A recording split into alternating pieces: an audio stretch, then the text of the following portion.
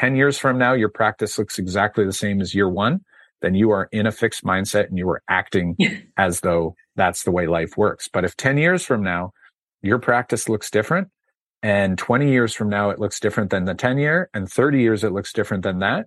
Hopefully it's in a positive manner. It's moving in a positive direction, but that would be the best way to model growth mindset, is by doing it. Do the work, walk the walk, don't just talk the talk, and you will love this career. In this episode, you'll hear a slightly different style of episode as the tables are turned, as Ali Malia interviews our very own Kyle Pearce as a mean to gather more research data for her Master's of Teaching, the work she's doing at the Ontario Institute for Studies in Education. Ali digs into questions for Kyle around how teachers in Ontario can effectively foster a growth mindset while assessing students in mathematics. All right, Math Moment Makers, let the table turning begin as Ali grabs the mic, tosses John to the curb, and digs into some really important topics by asking me, of all people, for some perspectives on all things mindset in mathematics, assessment, and instruction in our mathematics classrooms. John, are you ready to let Ali take the mic? Oh, yeah. I'm excited to hear this one. Here we go.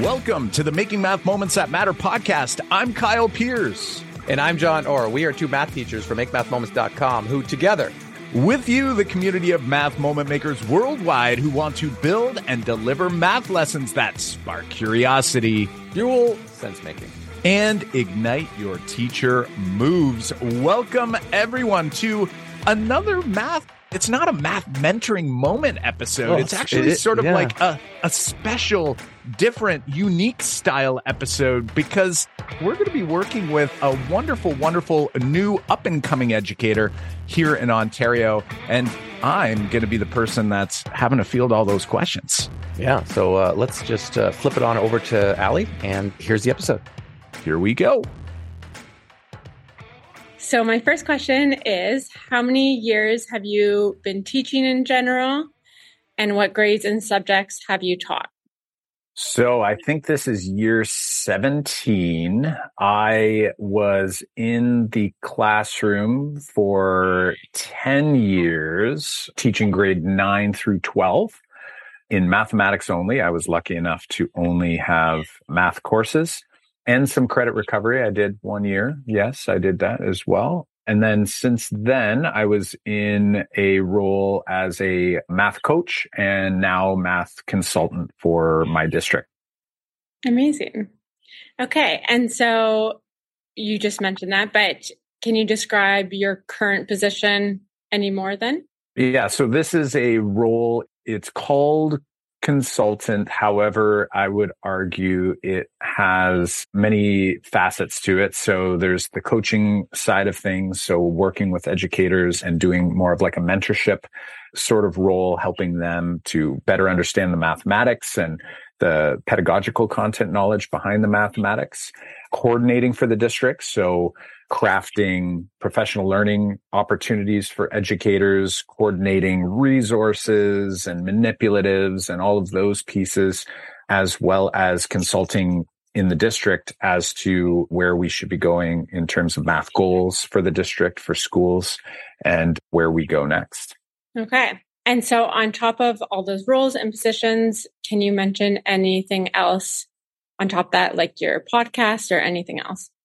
Sure. Yeah. So outside of this role, I am a co-founder of MakeMathMoments.com, which began as a podcast.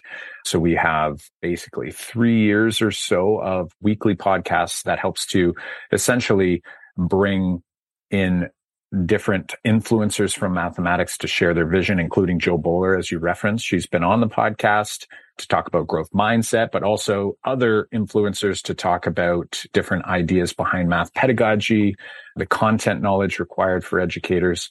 And we also do a bit that I really enjoy, which is bringing on educators, and they bring on a struggle. We call it a math mentoring moment. So teachers bring in these, we call them pebbles in their shoe, for us to work through as a team and to try to create a next step for them to try and move forward or move beyond that barrier. So that's the podcast. We have all kinds of online PD opportunity, including our academy, which has courses and all kinds of free resources, including tasks and problem-based units on the website. So that's sort of, in a nutshell, all of the math world. And then, of course, there's the affiliation with OAME and other organizations such as that are looking to try to enhance and elevate math instructional practice. Amazing. And do you have any specific qualification or training beyond your math teachable? So very interesting. Mindfulness, anything like that?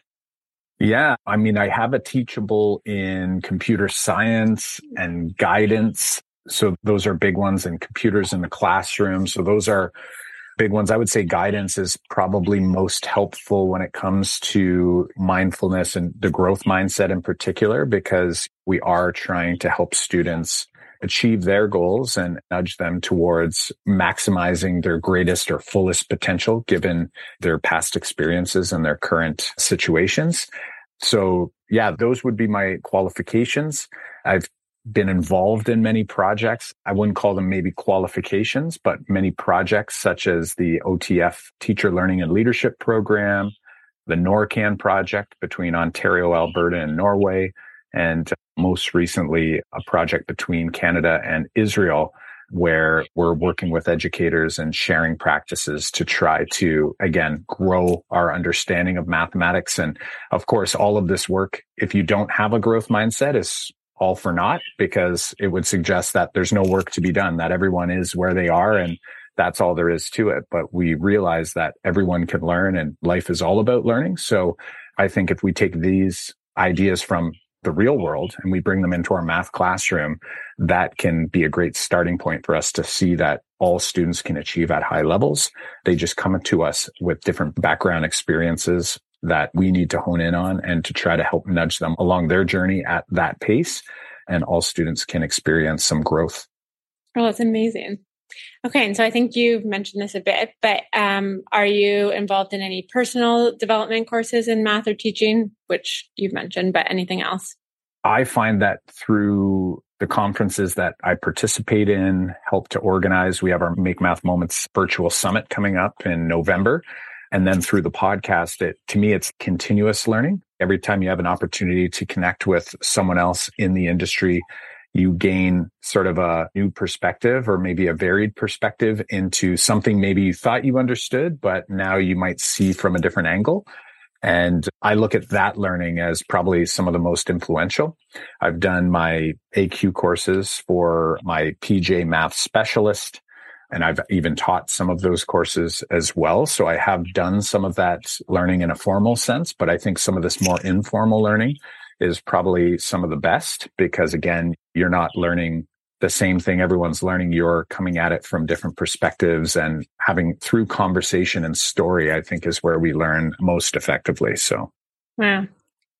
Okay. So the next section is teacher perspectives and beliefs. So the first question is, in your view, how can students learn and achieve more in math? Wow. Great question. I think by learning and achieving more in math, I would say the easy answer is doing more math. But the hard part behind that is the question of, are we doing real math in the traditional classroom? So I think that's the real question. I think we'd all agree it doesn't matter what end of the spectrum you are, on the back to basic spectrum or on the more inquiry-based spectrum. Sometimes there's a bit of a fight there, a tug of war. And the reality is that I think both sides believe doing more math is really helpful. But my question, again, comes back to, what does it mean to learn mathematics? And if mathematics is the way I remember it from high school, which is memorization of steps, formulas, procedures, then I would argue doing more of that won't help. Or if it does help, it will help for a short period of time. And we will see some students hit a wall. And this is where I feel if a math educator in particular does seem to have more of a fixed mindset than a growth mindset, it could be because we're trying to get a student to memorize things that they haven't made sense of, that has no meaning to them. And they don't, unfortunately, have that ability to memorize. So there are fixed things like our ability to memorize things, especially when there is no meaning to them. However, when there's connections, when we look at mathematics as relationships, as behaviors, as connections, it's less about memorization and more about just a general understanding of an idea. And when you think about that, you realize that you can actually learn and remember so much more when it's tied to something else you know to be true than when we look over here and we say, here's 5.7's lesson, we needed to memorize this. And then 8.7's lesson, we needed to memorize that. So to me, we need to do more math, but more of this math and maybe not so much of that math. And I'm not saying we don't do any of it, but I would say that if this is the only thing we're doing in our math class, doing more of it probably will not help all students learn more math. That makes sense. Okay, so what experiences have contributed to your views on this topic?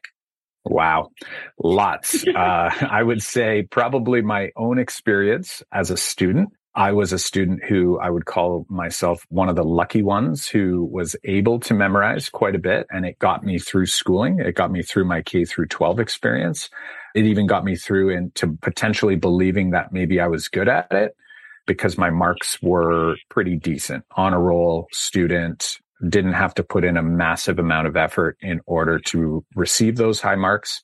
But later on, the wheels fell off for me. In university, I hit a wall. I was trying to memorize proofs and the proofs became too big and I had no idea what was happening. And my professors said, you're in the wrong program because you don't know anything about math. And at that point, I didn't have that realization fully. I just thought that maybe the professor was just mean and being rude. But then as a teacher, when I came out and started teaching in the same way that I had learned, I saw students having the same experience I had, but at an earlier stage. Some students, it was in grade 9. Some students, it was in grade 10. Some, it was in grade 12. Other students, it had already happened to them well before they came to me in secondary or in high school. So I think that's where I've learned the most about, or at least made the realization that something had to change. I didn't necessarily know what at the time, but through exploration, through going to conferences, through doing some of this learning, you come to realize that maybe math isn't all I thought it was. Just because I had a high mark didn't necessarily mean that I was good at math, or proficient is the word that we would use and the National Research Council would use, is math proficient. So I did not have a strong understanding of the 5 math proficiencies. And that is now what I focus most of my work on, is how do we help more students become more proficient, which also, in my view, might sound like we would lose more students because it feels like more, like it's actually more, but it's that interconnectedness that actually allows more students to continue accessing the mathematics as we go. So it's a learning journey still on it, but now I at least know the what I need to do. And now it's just doing the work of trying to do more of that. Yes. So interesting. How can teachers foster a growth mindset in the classroom? I love it.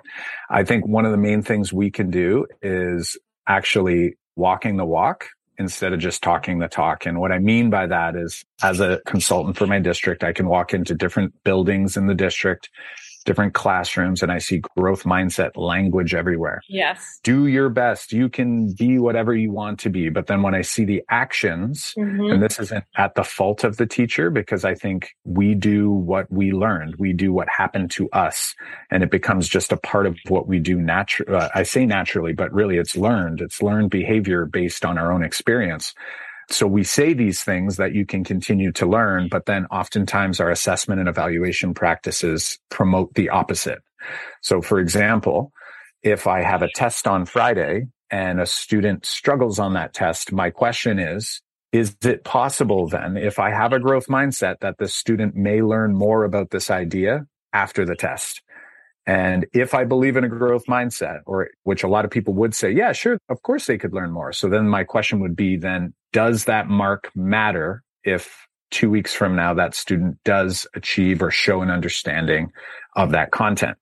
So if that's true, if a growth mindset is a thing, then we need to promote that students grow at different rates, right? Their brains grow at different rates. Their experiences are all varied and different. Some students are very lucky to have parents that talk about numbers and math at home, and other students don't have parents at home at all. So when we look at these different experiences, we have to give students the opportunity to continue growing regardless of what my assessment, or dare I say it, my evaluation, which usually is sort of an end to learning. When I evaluate, I'm sort of ending this learning, and I'm looking at it as, no, we do more assessment, and the purpose of assessment is to help students get to the next place in their journey, which also means that when I'm assessing or evaluating at the end of a year or a course, that evaluation should actually describe what the student knows and understands and can do now, not what they knew, understood, and could do in September or October or November. If now is January, then I should be describing what they can do now. And I would say if we do more of that, then we can truly foster a growth mindset instead of just putting it on the wall saying that you can grow and your brains grow and just work harder and everything's going to be okay.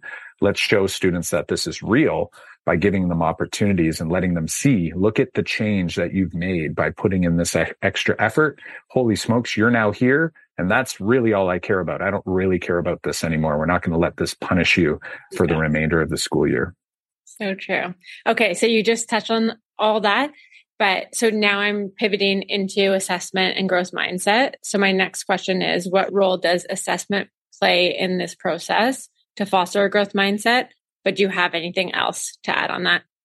Yeah, I guess just to kind of put a stamp on it, it has everything to do with fostering a growth mindset. Because again, if I use the language, but my actions through assessment and evaluation say something else, then I am essentially telling students that it's not actually a thing. It's not real, right? And an example I would use, just to kind of give another example, is a player on a sports team. Might be hockey now that we're into hockey season.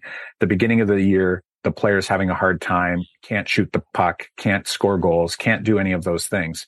If near the end of the year, that player is actually now able to shoot and score even more so than everyone else, are you going to put them on the fourth line where they started the school year? Or you go, you know what? We're going to average it. You should be on the first line, but at the beginning of the year, you're at the fourth line. So let's average it. So now you can be on the second or third line. Oh, shoot. It's hard to get right in the middle of the second and third line.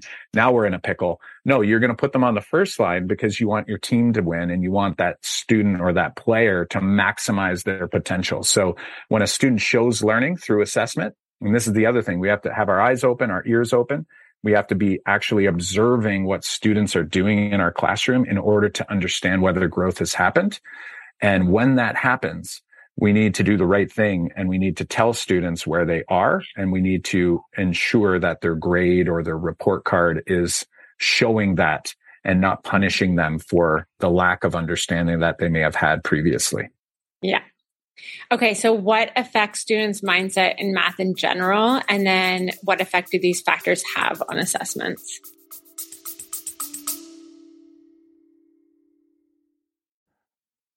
Hey, Math Moment Makers, Kyle here. And I've got just a quick message specifically for our district level mathematics decision makers out there.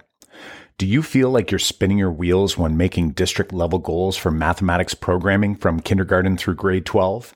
Setting new goals each year only to find little to no real shift in pedagogical practice or educator content knowledge across the district as a whole?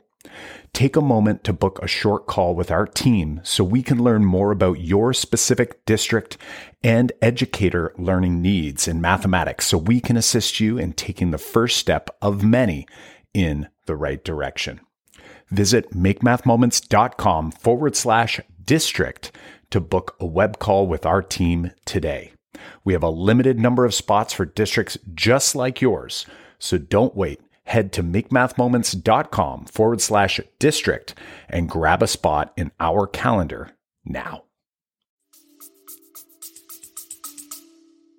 I think our system most affects, and I would say this also affects their disposition towards mathematics in general. So not just a growth mindset, but if we're in a system where repeatedly I'm going to school each day, but the assessment and evaluation practices, maybe even the teaching practices that we're using in the classroom, are not actually making me feel as though there's any visible growth, then I'm not going to believe that growth is a thing, because I'm putting in 6 hours a day at school, right? I'm doing this every single day, 5 out of 7 days a week, 10 months a year, and I'm not seeing or feeling growth. Then I am going to believe that, based on my own experience, that growth mindset is not a thing, that I'm incapable of learning mathematics. Now, this is beyond assessment and evaluation, though, because again, if we go back to how we teach mathematics, if I teach it as steps and procedures, then there's nothing new that can happen except for the student finally memorizing what's going on over here. So we need to actually change our teaching practice so that we meet that student where they are, better understand. We need to understand where they are in the developmental continuum of math understanding. And if you're here, I need to give you, oh, my finger's all blurry. Look at that. I need to take you from here, and I need to nudge you, and I need to give you the next step to get here. But the problem is oftentimes the student's here and I'm teaching to everyone over here. And there is no bridge for that student to be able to move along, which means they're not going to grow. It's not like they're going to get just a part of this, so now they're growing and getting closer. No, there's so much here that they are missing, that we are ignoring and not addressing. Oftentimes it's because we don't understand it ourselves. The math educator itself doesn't know what to do for that student. So this student sits here, these students start moving along, and this gap gets bigger. This student, of course, isn't going to believe in a growth mindset because they haven't actually been given an opportunity to grow. So true. Okay, so my next section is teacher practices. So what are your experiences teaching students math and fostering a growth mindset through assessment? So can you describe it in specific ways? Yeah. If I kind of compare and contrast to how I did teach, I used to teach with a more gradual release of responsibility model. I would model for them, then we would do problems together, and then they would do problems on their own. Now I look at it from a perspective of, we need to craft a context. We need to craft a problem for students that they're interested in solving. So it needs to be curious. It needs to be motivating for students to want to attempt. It doesn't have to be fireworks and all of those things, but it does have to make them curious and want to solve the problem. And then from there, we need to give them the opportunity to solve the problem on their own, using whatever strategies they bring to the table. And through doing that process, my learning goal is to help them get to a more sophisticated strategy, which maybe it might be a formula, or it might be some sort of big idea that may turn into a procedure eventually. But by allowing students to see that they solved this problem in various ways with various levels of sophistication, you're now letting students see that you are fully capable as a mathematician. And now we're going to try to nudge all of you a little bit further up that spectrum, or I'm pointing down as if the lesson's going, but we're going to move you along that continuum so that students are actually learning something new. So the opportunity that you have is you have different students at different places. This student might have the least sophisticated strategy. Maybe they're using counting as their strategy. This student might be using skip counting. This student might straight up multiply with a known fact. This student might have like an algebraic equation that they're using. And this student might have some other wacky thing going on that maybe the teacher doesn't even know, and that's okay too. And over here, I want them to be able to see that all of these ideas are all connected, and that if we can generalize to create sort of like a, when this scenario happens again, I can use this thing. We help them get the same idea that we had over here, except I'm not just telling them, they're the ones sort of paving that path. They all feel confident that they can do the math in different ways.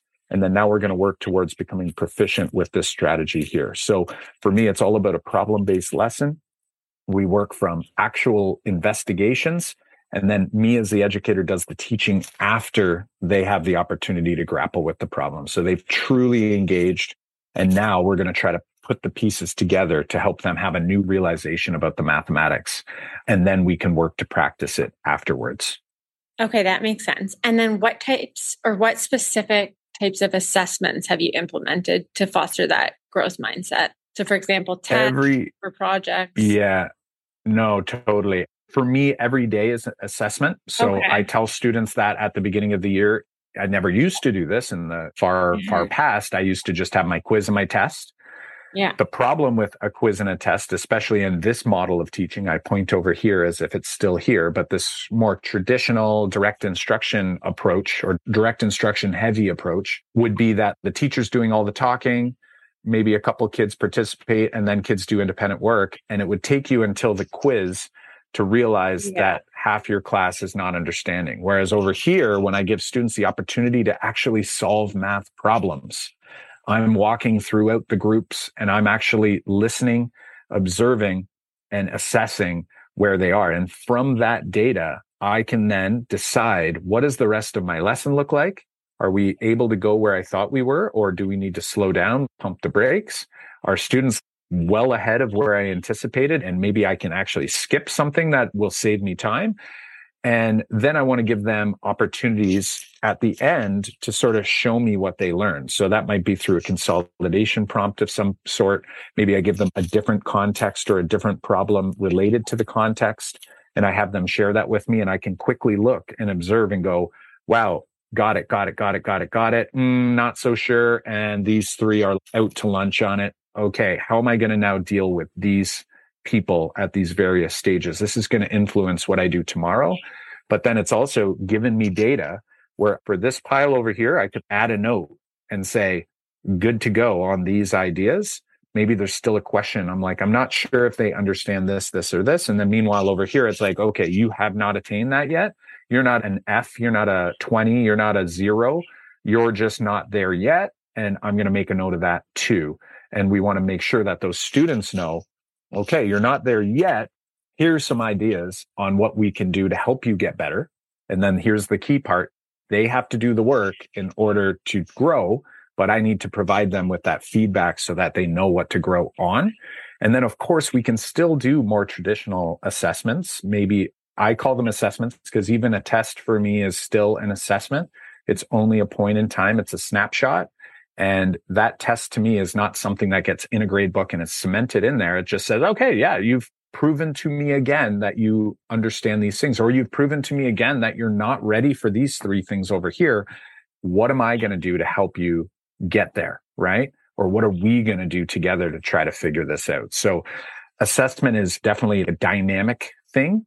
I look at evaluation as more static. So I look at evaluation as more end of year, end of course. Although you have to put a midterm report or a progress report, those things are still dynamic to me. So that's a snapshot in time, and students still have an opportunity to grow and build off of that so that they can turn things around for themselves. That makes sense. Okay. And so how do you feel about planning for assessments? For me, I feel pretty good about it simply because on an assessment, I'm going to ask students questions I want to know about them. Mm-hmm. So I used to plan an assessment based on a unit of study, and I would say, well, here's my expectations that we're focusing on, and maybe these are my learning goals. Maybe I've reworded them in a way that's more student friendly. Here's some success criteria, like what I want to see from them. And then I would give them this test. But now, if there's questions I know they know, and I feel confident that they know, maybe it doesn't even go on an assessment or on a test because I already know that. I don't want to know more about that. I want to know more about this one. And then oftentimes too, I like to throw in a question or two that is from something we haven't necessarily done yet, or a question or two from something we did a long time ago. So it's you knew Pythagorean theorem 2 months ago. Do you still know it? Yeah. And most of the time, half of them have forgotten. So it's like, well, maybe tomorrow we need to do a Pythagorean activity to bring that back to the forefront. And then on the next assessment, I'll ask you another Pythagorean theorem problem, and let's see how you're doing now. Oh, look at, we're back. Amazing. For me, when I'm creating it, I don't want to get too dead set in like, I need to make sure I evaluate this, all of these things. No, I want to ask the questions that I want to know the answers to.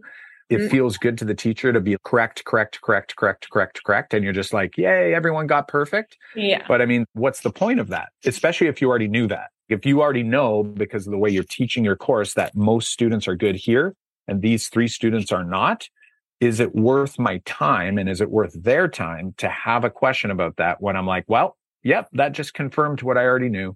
These kids got it. These 3 didn't. And here we are. Another mark in the mark book that's going to punish those kids and it's going to give them a bonus because they already knew it. These kids didn't. I already knew that, but now their mark's going to suffer. So to me, I just want to know, I want to see if there's growth. So if I think they've done some growth, I might throw that on there. If I know they haven't, or I feel confident they haven't, then is it really worth it? So try to be, I think, more wise with your time as the educator. Answer the questions that you have. Assessment is all about answering your wonders about what kids know or don't know, understand or don't understand, what they can do or what they can't do. If you already have the answer to that question for a concept, then what are you going to do about it instead of what am I going to assess them on about it? Right. Okay. And you've already, I think, answered this, but do you have anything else to add for what do you seek to achieve with your assessments? Yeah, I think that's it. In general, I want to know more. I want to answer questions about what students know, understand, and can do. Yeah, perfect. Okay. And so do you have any resources that you seek to help with your assessments?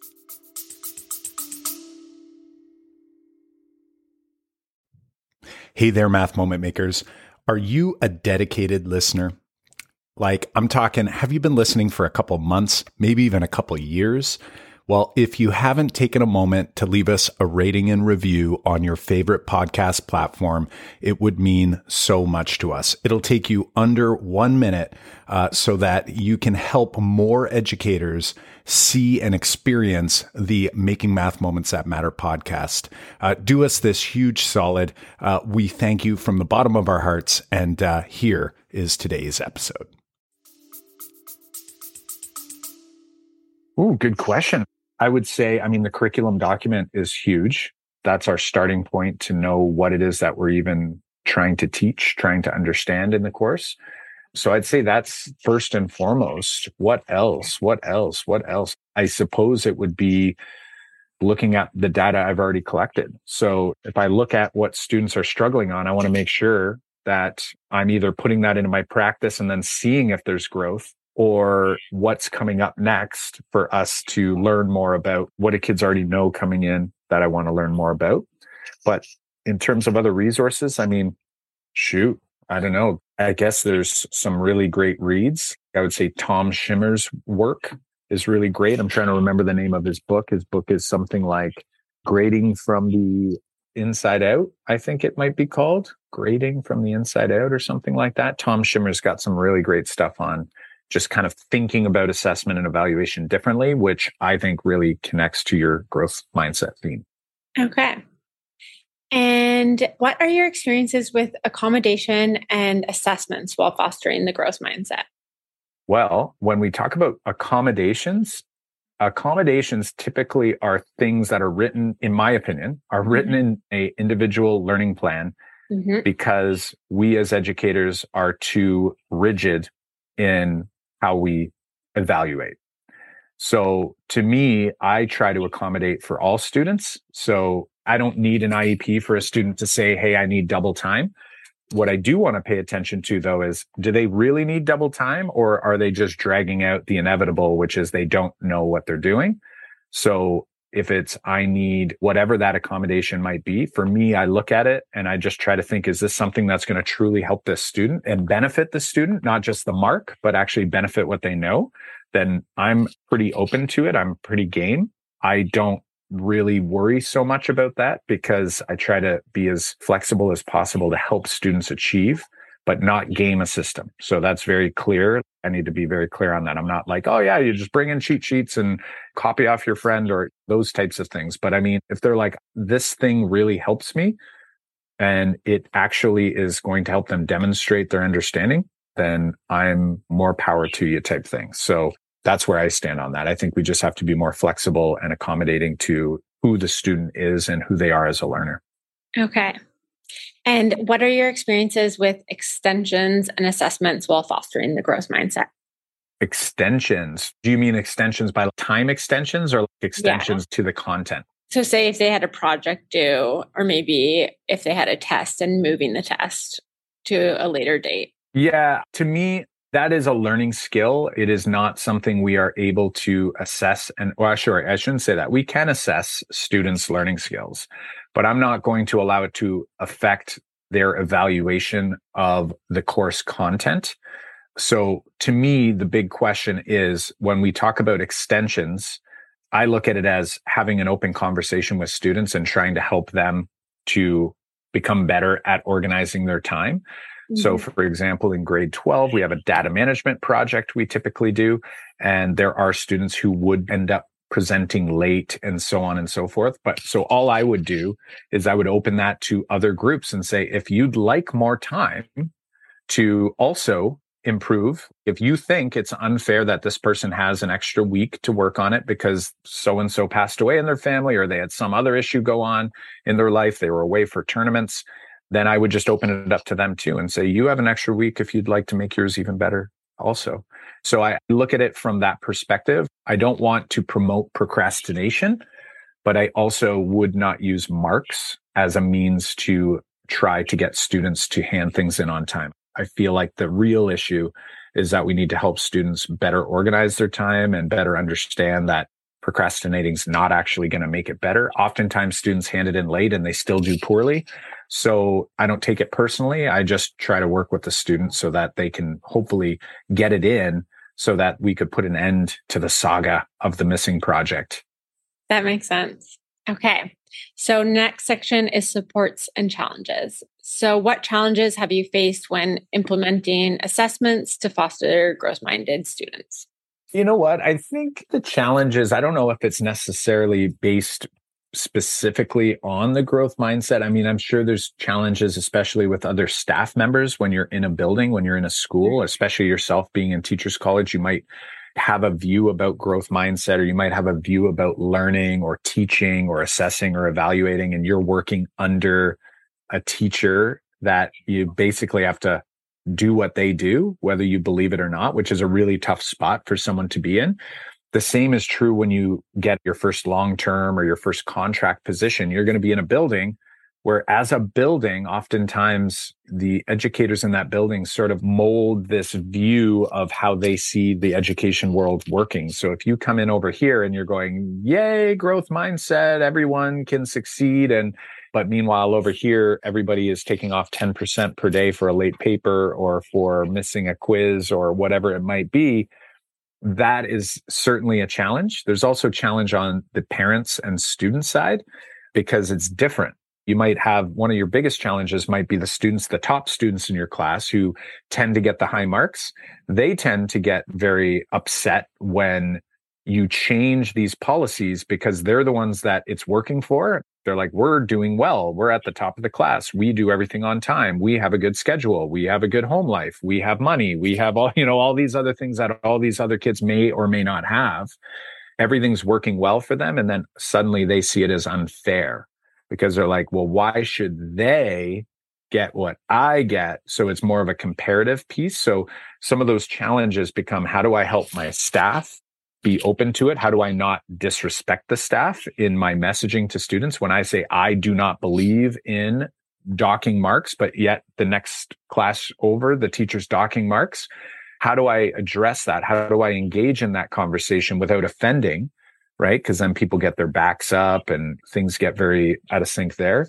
And then in your own classroom, how do I ensure that students look at themselves as like, this is your journey, it's not you versus them, and that I'm going to try to help all of you have success in this course and to try to be as fair and equitable as possible. Equitable is a better word than responsive as possible. Then it's not about equality and it's not about necessarily fair, because unfortunately life isn't fair. And the example I use for students that struggle with this, I ask them about their home life. I ask them about, oh, you have two parents at home. That's interesting. I'm like, do all the students in here have two parents at home? No. Okay. I'm wondering, do you live in a home? Oh, your parents own a home. Oh, that's great. Well, there's some students in here, their parents rent a home. So, and you have this conversation and you sort of help students come to realize that sometimes there's other factors out there where people get advantages, whether it's fair or not.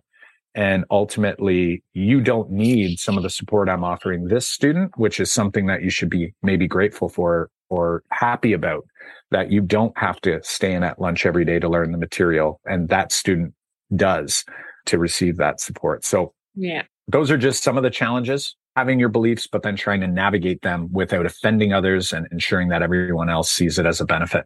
That makes sense. Okay. And I think you touched on this, but how to overcome these challenges, if you have anything else to add.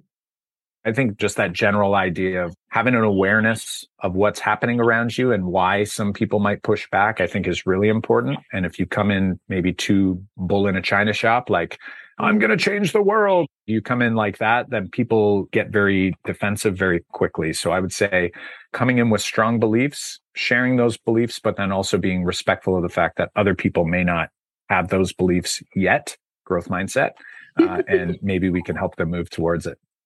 I love that. Okay. So for next steps, from your perspective, what are some important steps necessary to implement assessments that foster growth mindsets? Yeah, necessary steps, I guess, is to maybe rethink what assessment and evaluation means to you. And you have to start there as when you give a formal assessment or evaluation. And again, I look at those are two different things, right? And depending on a quiz for some people is an assessment, but for others, it's an evaluation. So if that mark stays in the grade book permanently, then that's an evaluation. But if it's an assessment, then that's going to be a little more dynamic. So thinking about when you are assessing or evaluating, what is the purpose? What is your goal? Is it to fill up the grade book? Is it to make sure students get the mark they deserve, quote unquote? So thinking about what you're truly assessing, what do those numbers mean? And what do my policies say about what those numbers mean? So I think asking yourself those things is a good starting point, because once you learn more about what your assessments, that helps you understand your own beliefs, whether they were explicit now or whether they're just sort of unconscious. That is the starting point. And then try to figure out, what do you want assessment to be and evaluation to be? What do you want it to be? If you want it to be about growth, then maybe there's some things that we need to shift or change in order to make that happen. Okay. And do you have any last advice to give a beginning teacher for planning an assessment? This is a hard process. And I think you have two options. Your first option is you just go in and let it happen, right? Get kicked around and struggle and hope for the best. Or you can look at it the other way and just accept the fact that you're not going to be perfect right away. Even though as much as you want to be, you want to prepare yourself and do the best you can. Accept that you're not perfect, and accept that the entire process of teaching over the 30, 35, who knows how many years you plan to do it for, that you yourself are going to be the best version or the best model of growth mindset. If you approach every day with that open mindset, you will grow and your practice will look different. If 10 years from now, your practice looks exactly the same as year one, then you are in a fixed mindset and you are acting as though that's the way life works. But if 10 years from now, your practice looks different, and 20 years from now, it looks different than the 10 year, and 30 years, it looks different than that. Hopefully it's in a positive manner. It's moving in a positive direction, but that would be the best way to model growth mindset, is by doing it. Do the work, walk the walk, don't just talk the talk, and you will love this career. It's going to be such a fascinating and rewarding career. Okay. So I was so interested to hear your experience about how you hit your wall in university, because the same thing happened to me. I did really well through high school, and then I went into engineering and I hit a complete wall. I thought these were my thoughts in my head, that I was stupid. I was wrong the whole time, thinking I was smart. And I failed first year chemistry, and everything just shattered for me. And I actually went through my undergrad at Queen's just working so hard. And I thought I was kind of just compensating because, I wasn't as smart as everyone else here. So I have to work super hard. And I think the growth mindset really only clicked when I got to teachers college, thinking, wow, I have been in a fixed mindset all this time. And I even did a master's in biomedical engineering, but I think I almost just thought, no, my hard work is paying off for this intelligence. I'm not as smart as everyone else. And so that's what I'm so passionate about now going into teaching, is that I want to change that. And I don't want anyone else to experience that. And I can relate with you, Kyle, of that. I see students hitting that wall at different levels, and I want them to get out of that because I want to keep their doors open for math and let them know that they can do anything they believe in. I want to keep them in that growth mindset. I love it. While it saddens me to hear your story and how it happened, I'm happy it happened for you, if that makes sense, because they say that nothing good comes without pain, right? All growth comes through pain. It's never pleasure. You're never happy through growth. There's a challenge there. And the fact that you had that challenge and you overcame the challenge, you stuck with it. All of those pieces, I think, say a lot about you, even though maybe your mindset wasn't where maybe it would be best leveraged, if that makes sense. It may have been easier for you had that growth mindset sort of clicked in earlier, and it being less about how smart you are, or intelligent you are, or capable you are, and more about, wait, this is kind of how the brain works. And everyone is different and everyone has these different experiences. But I think that's such a great message for everyone listening, is that they look at one person's journey and then they hear yours. And I'm wondering if everyone is maybe reflecting on their own journey throughout their life, where maybe they've had challenge, maybe where they've had more of a fixed mindset. I think we sort of default there, right? We're very hard on ourselves. So super interesting reflection, but what a great story, and something that I think people will learn from. Mm-hmm. Yeah. Thank you. Well, thanks for having me and for having the conversation. And yeah, we're really excited to share this with the Math Moment Maker community. All right, everybody.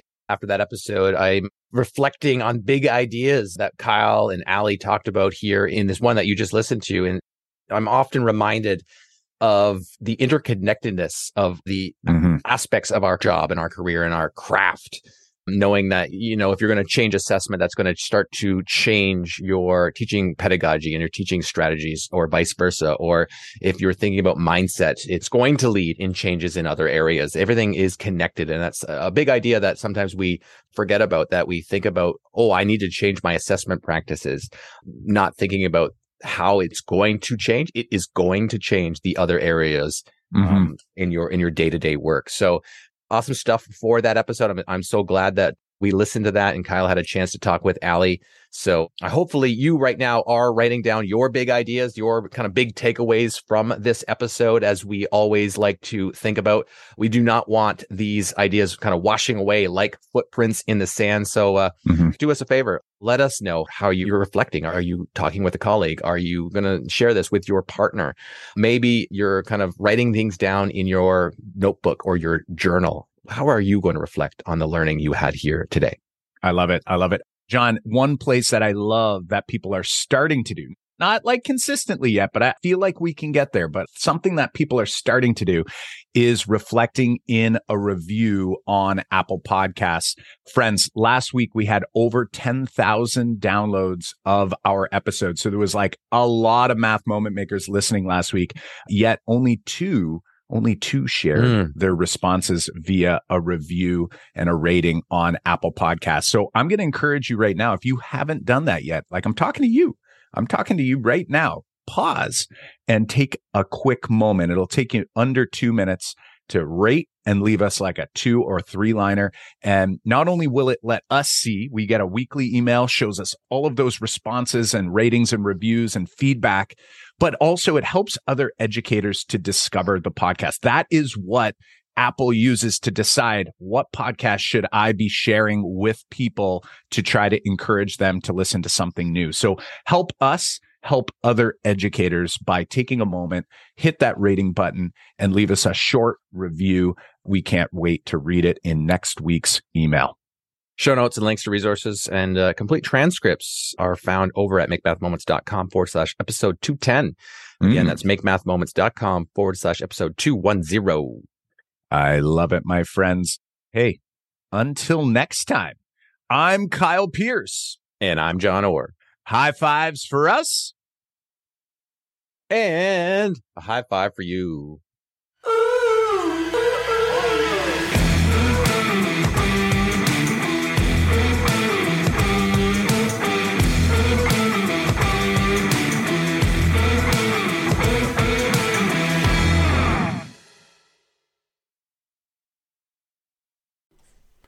If you are a district leader of mathematics, a math coach, a math curriculum coordinator, a superintendent and principal, getting teacher buy-in for effective math teaching practice is top of mind. And plans only go so far. You can make, detailed plans and carefully designed goals with clear objectives and key results that are measurable. But that can feel like it all falls flat if we can't engage our teachers in the work.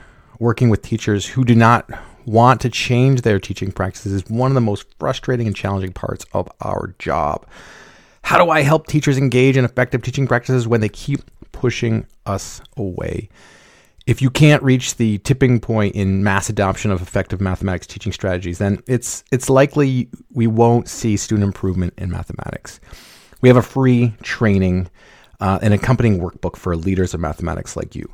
The Make Math Moments team, myself, John, and Kyle walk you through our 4-stage process we use with district partners to create clear, measurable, sustainable PD action plans, but more specifically on how to also get teacher buy-in so that it drives student engagement. So step 1, register for this free training, get your planning workbook, and then watch the training. Schedule some time on your calendar so you can watch it and go through the workbook. After completing that workbook, you're going to have a clear, measurable vision, action plan for mathematics to get more teacher buy-in, but also be able to hit your goals for the 2024-2025 school year.